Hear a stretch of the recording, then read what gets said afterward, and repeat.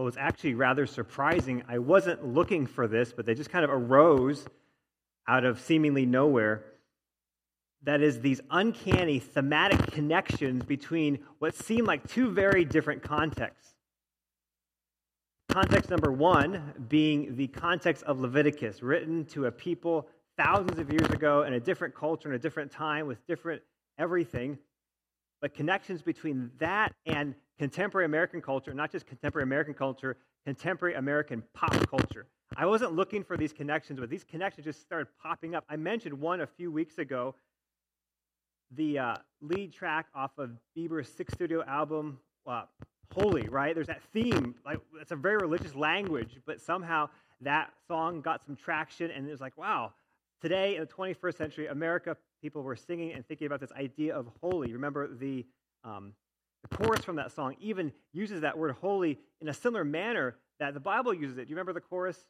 The way you hold me, hold me, hold me, hold me, hold me, it feels so holy, holy, holy, holy, holy. And we talked briefly, and we talked about this back in September, how that word holy is repeated in Scripture, because that's how you emphasize God's holiness. But there's another connection between that idea of holiness and pop culture today that came up even more recently. It's a popular song by Sam Smith featuring Kate Petros, and it's this lead single from his album that's forthcoming next year. And the title of this song, again, it's not language we typically use in American pop culture vernacular, but it's there. It's unholy.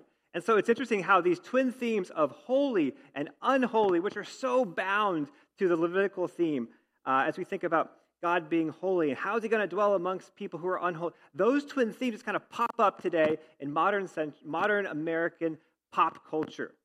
And again, that does remind us of those themes in Leviticus. How is God, who is a holy God, he's other than, he's pure, he's righteous, how is he going to dwell amongst the people who are unholy?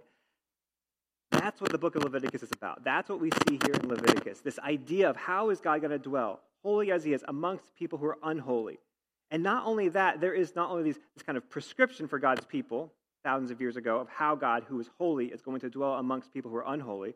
There's also a call on the people to be holy, to be set apart, to be different from the culture. And that's true in a variety of ways. The relationships, how they approach God, but even as we'll see this week, how they treat time. Now that might seem kind of odd. Like we get, relationships, we get worship, how they approach God. But does God really care about our time? And is there a way that you're called as a follower of God to use your time differently than the surrounding world? That seems kind of niche, right? Well, actually, it's a big focus of our text this morning. We're continuing our series of the book of Leviticus. We're going to land in chapter 23 this morning. The text has already been read by Stan, but if you want to follow along, you can open your Bible in the Pew Bibles, page 105. We'll skim not only 23, but also some future chapters as well, so it might be helpful to have it in front of you.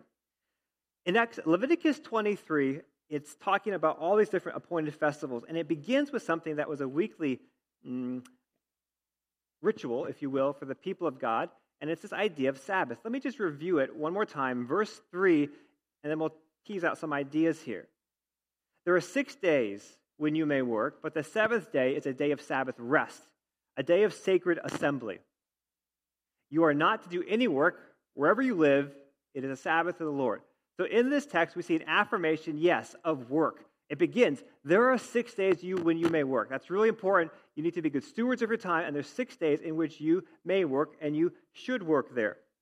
But that's not all this text says. There's a counterbalance as well. There's an affirmation of work, but there's also, and actually twice in the text, there's an affirmation not only of work, but twice of rest, because the text continues. In contrast to that first phrase, yes, work 6 days, but the seventh day is to be a day of Sabbath rest. And if you miss this, the text continues, you are not to do any work on that day. It's a Sabbath to the Lord. So in chapter 23, verse 3, with his affirmation, yes, of work. You ought to work 6 days. But there's one day, the seventh day, it's a day of rest. You must not do any work on that day. But then it continues, and this is where the Sabbath becomes unique. It is a Sabbath to the Lord. In other words, it would be wrong for you just to kind of stop right here and tune out and say, well, the Bible says I should take a vacation. I'm just going to take a vacation. That would be incomplete because your resting is to the Lord. You can have a vacation that's completely self-centered and really not in line with what a Sabbath is. A Sabbath is a day, yes, of rest in which you do no work, but it's also a Sabbath to the Lord. It's God-centered. He's the focal point. And in fact, when you look at the scripture and the Sabbath idea, there's two kind of controlling texts that help inform what the Sabbath is. And the first is very simply God's pattern of rest in the very beginning, namely in creation. So, for example, let's go back to Genesis 2. By the seventh day, God had finished the work he had been doing. So on the seventh day, he rested from all his work. Verse 3. Then God blessed the seventh day and made it holy because on it he rested from all the work of creating that he had done. And so God's people are to rest, to not work on that seventh day, in part because that's what God does. That's his model that you see at the very beginning in creation. Now, what is God's pattern of rest here? It's not simply ceasing from his labor. It's not simply taking a break. You see that. Stop and rest. You saw that in Genesis 2. But there's more. In Genesis 1, to model God's Sabbath rest, there's something else. God saw that all he had made, and it was very good, and there was evening, and there was morning, the sixth day. There is a delighting by God. There's an enjoyment of God in what he has made here. So the biblical understanding of Sabbath, yes, it's modeled after God's model of Sabbath, God's action of Sabbath in the very beginning, in which he stops and he rests, but he also delights. He says, it was very good. There's a qualitative evaluation and enjoyment of the work that he has done here. It's an affirmation of the goodness of what he's done. The picture of God here in that first Sabbath, it's not like, glad I got that done with. No, it's him stepping back, evaluating his work, and having delight in the work that he has done. So in other words, Sabbath is not simply stopping and ceasing your labor, but modeling after God's picture of Sabbath in creation is stopping, resting, and delighting in the goodness of this creation here. It's a gift. It's a time to enjoy and delight in God's creation. In Leviticus 23, don't miss the context here. In Leviticus 23, it's a bunch of appointed festivals. Like it's a happy chapter. And part of that happiness is stopping and resting and delighting in what God has done in his creation. It's a good thing here. So, if that's what Sabbath is, at least in part, it's stopping and resting and delighting in creation, let's ask a question. Why don't we rest? Because I think on the surface, we're all like, yo, that's good. I can take some of that. I like some rest, and I'll even make it to the Lord. But honestly, you leave here today, and we're back in the rat race, and we're not going to rest. Why? Let me give 5 reasons why we don't like to rest, if we're really honest. Number 1, or kind of the overarching reason, is I'm just too busy. Like, this would be good. Maybe when I retire, I'll rest. Or maybe when I'm done high school, college, grad school, etc., then I'll rest. And so we say we don't rest because we're too busy. But let's go a little bit deeper. Underneath that phrase, I'm too busy, why really don't we rest? Why are we always so busy? Number 1, insecurity. Maybe you say yes too often. Well, why do you say yes so often? So people will like me because I'm insecure and they're not going to like me if I say no. But on the flip side, if I do whatever they say, they'll like me. So maybe underlying all your busyness is you're just insecure and you just say yes too often to please people. Or maybe you're so busy because of self-justification. Look at me. I'm so busy and therefore important. Because in our culture, in our context, busy people are important, and important people are busy. Have you ever had a time in your life when you actually weren't that busy and you felt guilty? And so you just tried to do some things to make yourself feel better? Have you ever felt good when you're really busy? Like, oh, I'm really important. I remember there's one summer in college when I was actually kind of busy. I had these opportunities to travel, and I remember like kind of moving into adulthood, and I was talking to my friends, and I was like, oh, I can't know if I can make that work because I'm just so busy. I have to fly off to here and do this and that. I just remember feeling back then, oh, I'm so busy, therefore I must be important. I was just kind of self-justifying it because I felt like, oh, I'm so busy and important because important people are busy. This justifies my reason for existence because I'm a busy person. One author says this, ours is a society that pegs status to overachievement. We can't help but admiring workaholics. There is a lore, a legend, I don't know if this is true or not, about one of the professors in grad school that when he was pursuing his PhD, he slept every other night. And there's kind of this aura around him like, wow, PhD student, that's what you did. And this is kind of like, wow. We can't help but admiring workaholics. We like to self-justify. I have a reason for existing because I'm just so busy, and therefore I'm important, and therefore I should be alive. Number 3, one of the reasons we're so busy is maybe just distrust. I can't trust God to always meet my needs, so I always need to work and never rest. But look at me, I can trust myself. Like it's all on my shoulders. I can't trust God, so I got to kind of move in, and I can trust myself. I'll bring it home. If I don't work, I don't eat, I don't live. It's interesting. If there's anyone who could have maybe had this as an appropriate response or a plausible response would be the Israelites here. I mean, they're moving into a whole new land, and they don't know how everything works here. And so it would seem like, oh, well, for now, you should just work all the time because you're not sure how everything works here. You got to feed yourself. There's no grocery store. There's so much to do here. You should work 24/7. That's not what God says. God says, hey, work 6 days, but you need to take a break. On the 7th day, you need to rest. They have to trust God during that time.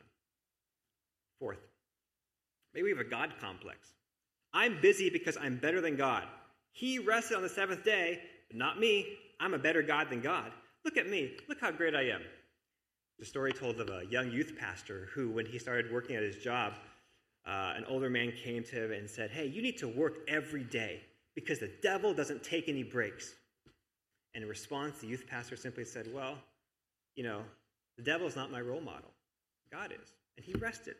And there's something true there. God's our role model. He rested. And so we rest in part because of the example he gives us in the very beginning. You're not God. 5th and finally, maybe you are so busy because of materialism. Like you just have to be on this hamster wheel, earning and churning in money because you need to buy this and you need to buy that. And to do all these things that you want to have or to do, you need to make extra money. Therefore, you just never stop working. So those might be some reasons we're so busy. But hopefully you see a thread that's woven through all of them. Yes, I'm busy, but maybe because we're busy because of this. But as you go deeper and deeper down, it's really more of a heart issue than anything else.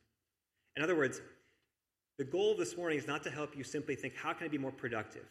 What productivity hack do I need to employ right now? How do I make more spreadsheets to make my life more linear and make it work? Rather, the goal this morning, in part, is to go deeper and think about our heart. We don't rest because we're idolaters. We're insecure. We value what people think about us more than what God thinks about us. So therefore, we always work to please people. Or maybe self-justification. Christ isn't justifying me. Therefore, I need to do it myself. Or distrust. God's not really faithful. He might say he is, but I can't really count on him. I got to count on me. Or maybe it's a God complex. God simply is not God. Or finally, maybe it's materialism. These things are my God. At the root of all this is a heart, a disposition in our heart which turns away from God, and therefore we're busy, and therefore we say we can't rest. So we want to peel the layers away here. Like you might be sitting here this morning and be like, okay, we need to rest, but I can't rest because I'm so busy, period. I want to invite you to go deeper. Why are you so busy? What's motivating your busyness all the time? And then what's driving that? Could it be something in your heart that you're holding and desiring and cherishing and delighting in more than God? And maybe that is unwittingly, unconsciously driving you to be so busy, such that when God calls you to rest, you got to take a pass. By resting, we start to break that chain. Another controlling text that helps us understand what rest is and what Sabbath is not only the creation account, but the Exodus account. In Deuteronomy, here's what God says, speaking again about rest and the Sabbath, but look at the framework here this time. Observe the Sabbath day by keeping it holy, as the Lord your God has commanded you. 6 days you shall labor and do all your work, but the 7th day is a Sabbath of the Lord your God. On it you shall not do any work. Remember, here's the new data point. Remember that you were slaves in Egypt, and that the Lord your God brought you out of there with a mighty hand and an outstretched arm. Therefore, in light of all that, the Lord your God has commanded you to observe the Sabbath day. One author says this, anyone who overworks is really a slave. Anyone who cannot rest from work is a slave to a need for success, to a materialistic culture, to exploitive employers, to parental expectations, or to all of the above, these slave masters will abuse you. If you're not disciplined in the practice of Sabbath rest, Sabbath is a declaration of freedom.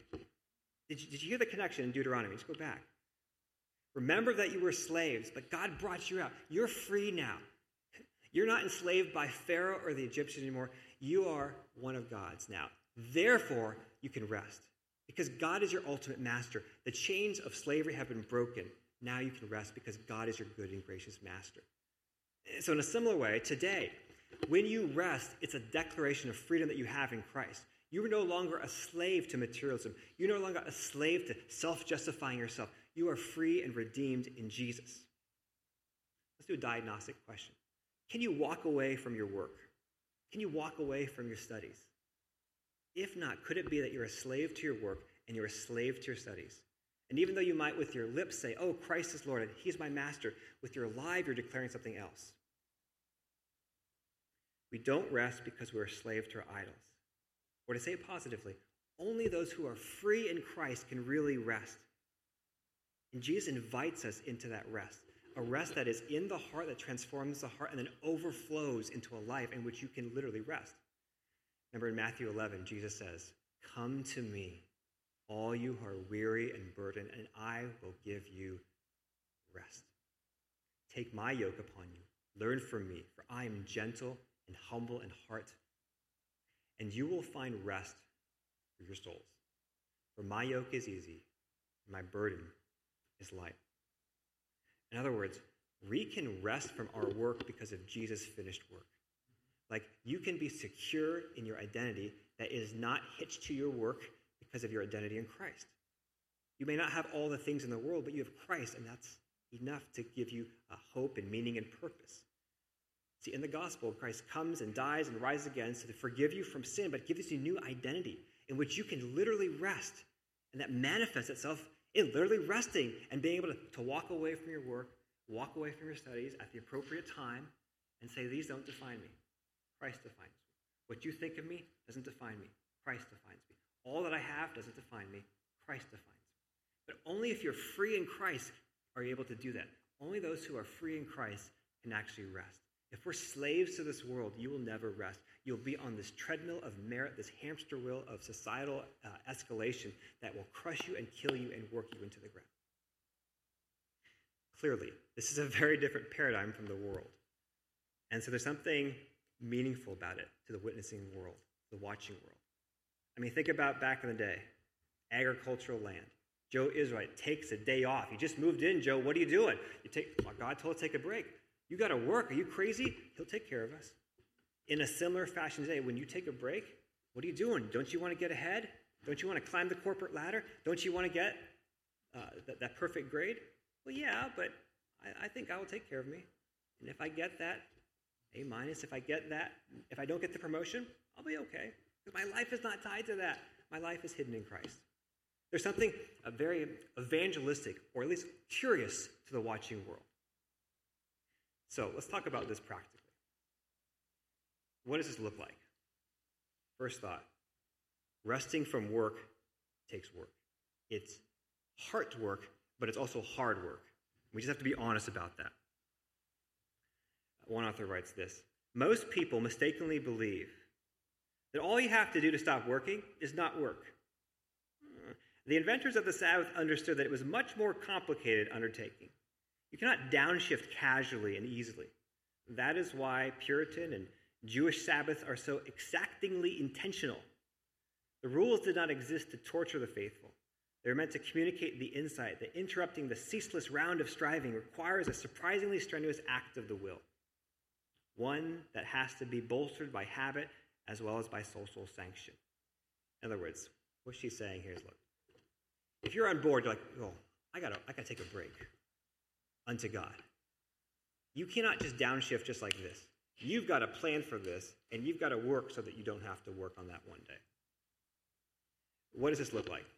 Here's the quote again. Let's take a look at what this looks like. What does it look like to downshift? There's three ideas I think are helpful. And the idea of stopping, resting, and delighting. We've seen that in Genesis.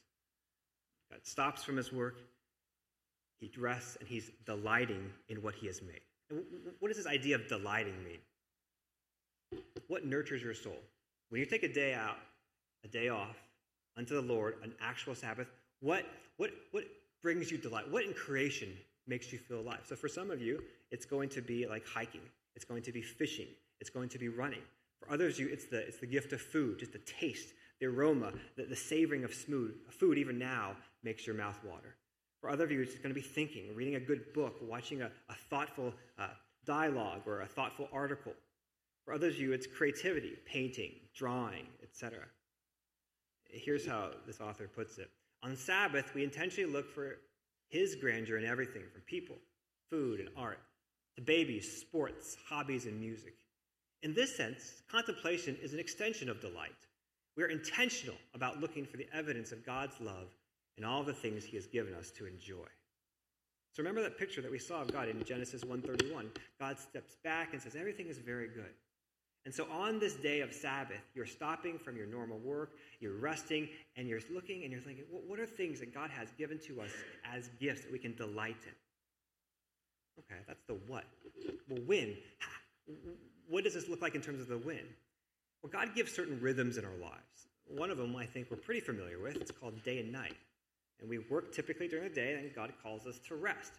And so we don't typically call it a Sabbath per se, but it's kind of a mini Sabbath. You're resting at night, and you're not sustaining your life. You're trusting God to sustain your life. You're not working. You're ceasing from your labors. And so there's a little sense in that. And so there's a daily rhythm of rest.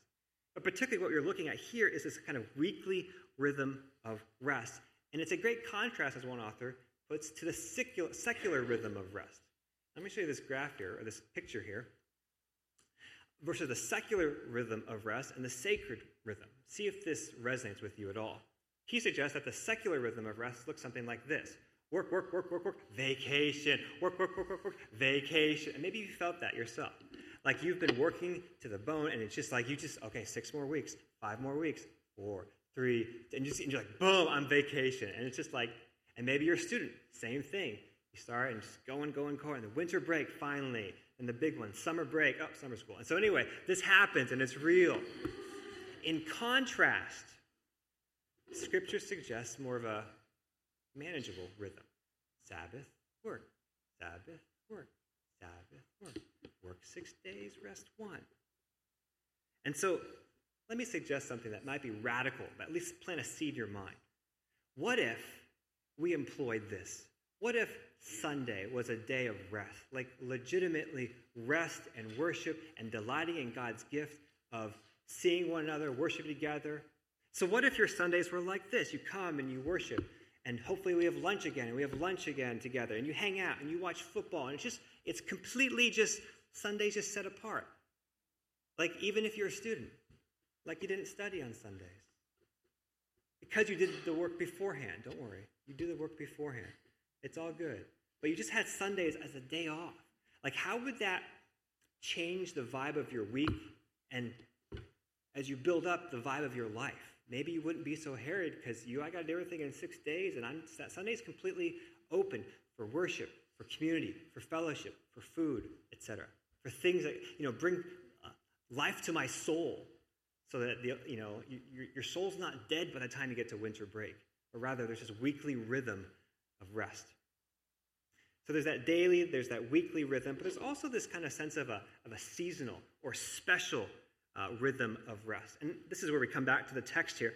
If you look at Leviticus 23, we won't read all of it, but there's 3 festivals talked about here that the people of God were supposed to observe. And part of these festivals are, hey, don't do any work right now. We kind of have something similar today. It's like a holiday. Oh, it's Labor Day, no school, maybe no work, etc. But there's this sense in which there's these festivals here. There's also, in Leviticus 25, something a little bit even more extreme. Let me read you 2 texts here. Leviticus 25, verses 1 to 4, there's actually a Sabbath year. The Lord said to Moses at Mount Sinai, "Speak to the Israelites and say to them, when you enter the land I'm going to give you, the land itself must observe a Sabbath to the Lord. For 6 years sow your fields, and for 6 years prune your vineyards and gather their crops." Verse 4, "But in the 7th year, the land is to have a year of Sabbath rest, a Sabbath of the Lord. Do not sow your fields or prune your vineyards. So in other words, God said, hey, after 6 years, you take a break that 7th year. You don't prune, it's a Sabbath year. Now that sounds kind of crazy, but I thought of maybe something that's similar. Like there's this thing called a gap year. Some students particularly, I think after high school, they take a gap year, right? And it's just a year of something different. Maybe somewhat similar, but there's an idea here of after 6 years, you rest. But then, let me show you one more thing in chapter 25. Count off 7 Sabbath years, 7 times 7 years, so that the 7th Sabbath year amounts to a period of 49 years. It's early. So 7 times 7, 49 years. Okay, so we're cool here. So there's something special that happens now. After 7 Sabbath years, that is about 49 years, here's what happens. Have the trumpet sounded ever on the 10th day of the 7th month. On the Day of Atonement, sound the trumpet throughout your land. Consecrate, here it is, the 50th year, and proclaim liberty throughout the land to all its inhabitants. It shall be a jubilee for you. Each of you is to return to your family, property, and to your own clan. The 50th year shall be a jubilee for you. Do not sow, do not reap what grows of itself, or harvest the untended vines. It's a jubilee. It's to be holy for you. Eat only what is taken directly from the field. So in other words, after 7 times 7, so 49 years, that 50th year also is this very special year, which it's a year of rest, it's a year of jubilee. And so you think about the math here, 49 and 50 are 2 years of chill, you got to rest. This is kind of so crazy, right, in our workaholic culture. But that's the picture here. So you have daily rest at night. You have weekly rest on a Sunday. You have seasonal special times of rest. And you have these mega special times the 50th year. So the question for us is, can we model this well? I get, there are certainly busy seasons in your life. If you're a medical student in residency, if you're opening a company or something, there are seasons in which you just got to go, boom. But we can't keep that up for long. Personally, I want to model this as well. And so I've been trying on my day off just to Sabbath and not engage in thinking about church and stuff like that. But also seasonally, special times, I'm trying to model that and live that out well. And so actually, I have a sabbatical coming up. And so from mid-November of this year to mid-March of 23, I'll be on sabbatical. Now why? Well, I want to model this well, but also I'm convinced that healthy leaders create healthy organizations. And so I want to be healthy. The best gift that I can give you is a healthy, holy me. So therefore, I want to kind of use this time to deal with hard issues, to cultivate trust, to cultivate humility, to realize this church will be absolutely fine if I'm not here because this is God's church and he will care for this church. Recently, I received a gift, and it's a very fine gift. It's a cup, and it's a mug, and it holds water, and you can drink, and it's been flawless since I got it. I noticed, actually, someone in my growth group noticed that this cup was actually trolling me for months. It's been sitting on my desk, and it's actually been trolling me, but actually, as trolls sometimes are, there's actually some truth in this. It kind of pointed out a hard issue I need to deal with. Let me show you the cup. Here's a picture of the cup. Oh, Pastor, very nice, very kind. It can hold water and other beverages. If you zoom in, so if you can't quite see, it's nutritional facts, and it's saying all these nice things about love. It's full of this. But I noticed, actually, again, someone in my growth group noticed this. Let me zoom in. You see that? It says pride, 100%. And I was like, because biblically speaking, pride is not something you want to have 100% of. But I was like, right? And so it kind of trolled me, but it's actually kind of true. I want to deal with pride in my own heart. And because I think there's some truth in that. To my shame, let me share something. During my first sabbatical in 2006, it just kind of shows you this incipient pride. I didn't even know it was there. I was gone for sabbatical as well back in 2006, and I remember telling the coworkers, hey, when in doubt, just give me a shout. I wanted to help out. If you need something that I can help out with, just give me a shout. I'll try to help you however I can. I think inherent with that was this idea of, you really need me. So when in doubt, just give me a shout, and I'll help you out. It's it's so cringe because it's it's an overinflated ego type thing, right? And I've told some of this, my new motto for this next sabbatical is when in doubt, you'll figure it out, right? Right? Because you have the Holy Spirit. You don't need me, right? And so there's this picture which I want to, mortify, go against pride, overinflated estimation of myself. And so I want to be healthy in dealing with that. And further, I think this is healthy for the organization, for us as well, because sabbaticals are helpful because it can show when the leader is over-leading or under-leading. Like over-leading, like doing things that honestly other people can and should be doing. Like Ephesians 4, my role is to equip the saints for ministry. And so my hope is that I come back and people are like, oh, okay, there's not much for you to do here because we found people doing it better than you did. Thank you very much. And I'm like, all right, that's awesome. That's a win for everyone. But there might be areas where I'm currently under-leading, I'm under-serving, and I come back and I'm like, ooh, hey, we probably need some more equipping in this area. So it's healthy in that. So what am I going to be doing for this sabbatical? In the past, it was very clear. My first sabbatical, I started grad school, which was very regimented. You go to this class, and there's a syllabus, and just do the work. Second sabbatical, I actually got a grant from the Lilly Foundation. We moved to Taiwan for 4 months. I went to school again to try to learn Mandarin, and that was just kind of very, very clear. And so it was everything was very regimented for the first 2 sabbaticals, which upon reflection was also kind of stressful. Like grad school can be stressful. In retrospect, moving to a country which you don't speak the language with 3 little kids can kind of be stressful. Found that one out. So for this sabbatical, I have a list of ideas I've been putting down. But honestly, I'm kind of going into it with open hands, like, God, what do you want to bring out of my own heart to deal with? What are the deeper issues? I'm reminded of, do you remember this quote from Blaise Pascal? He said, all humanity's problems stem from man's inability to sit quietly in a room alone. The idea of we want to avoid being confronted by our own thoughts oftentimes. We want to kind of mask over that. We want to distract ourselves by work and play and scrolling through social and stuff. Like you get home and what do? You turn the news on because you don't want to think about your life. You scroll through social because you want to procrastinate and not think about college or whatever is next. And so, I think going into sabbatical with just open, like, I'm just going to sit here and what do you want? God kind of is that openness. And honestly, it kind of ties into what you saw back in Leviticus 25.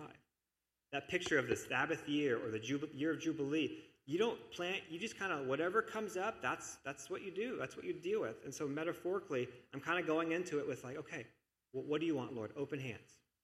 So let me finish with 2 questions for you as we think about the application of sabbatical. Number 1, are you willing to give up control?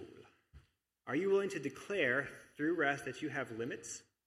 Are you willing to declare through rest that you don't control everything? Are you willing to declare through rest that you trust God to provide? Are you willing to declare through rest that work provides for you but doesn't own you nor define you? In short, are you willing to give up control and rest in the Lord? This is very different from the world. You work 6 days, but are you willing to rest that one because you trust God and He's ultimately in control and you're not? And you declare that by pulling back. Second, at the same time, are you willing to take control? And what I mean by this is Sabbath takes work beforehand. You got a plan. It's not simply stopping working. It's rather replacing. It's not simply stopping work. It's rather planning so that you can stop work, stop, rest, and delight in what God has done in His creation. And that takes work. It takes a lot of work, if you will, as you move into sabbatical. But are you willing, or Sabbath, are you willing to do that? Again, you might be all on board this morning, like, oh, that's great. We should really make Sunday different next week. Okay. What are you going to do this week, the next 6 days, so that Sunday is different? Don't just have it be something you confess with your lips, but your life is not in line with that. Sabbath is an invitation, and Sabbath is a gift, an invitation to rest, to truly rest in the Lord, and a gift that rejuvenates your soul and honors the Lord. So my prayer for us is that God would give us the grace to receive this invitation and live it out in our lives. Let's pray together. Father, we thank you for the rest that you provide in Jesus. And Lord, I ask that you would help us to respond positively to Jesus, to receive his invitation, to come to him and find rest, and cease our strivings to justify ourselves before you by what we've done, but rather to rest on the finished work of Jesus. And would that so transform our lives that, among other things, that we would be able to rest, that we would literally be able to rest and pull back, not just for a vacation, but rather unto you, delighting in what you have done and delighting in what you have made. And as we do this, it would not only nourish our souls, but also it would glorify you. Because in the midst of a watching world, someone who rests because they're secure in Christ is very unique, but also very winsome. So Lord, help us to move into that in increasing measure by your grace. In Jesus' name, Amen.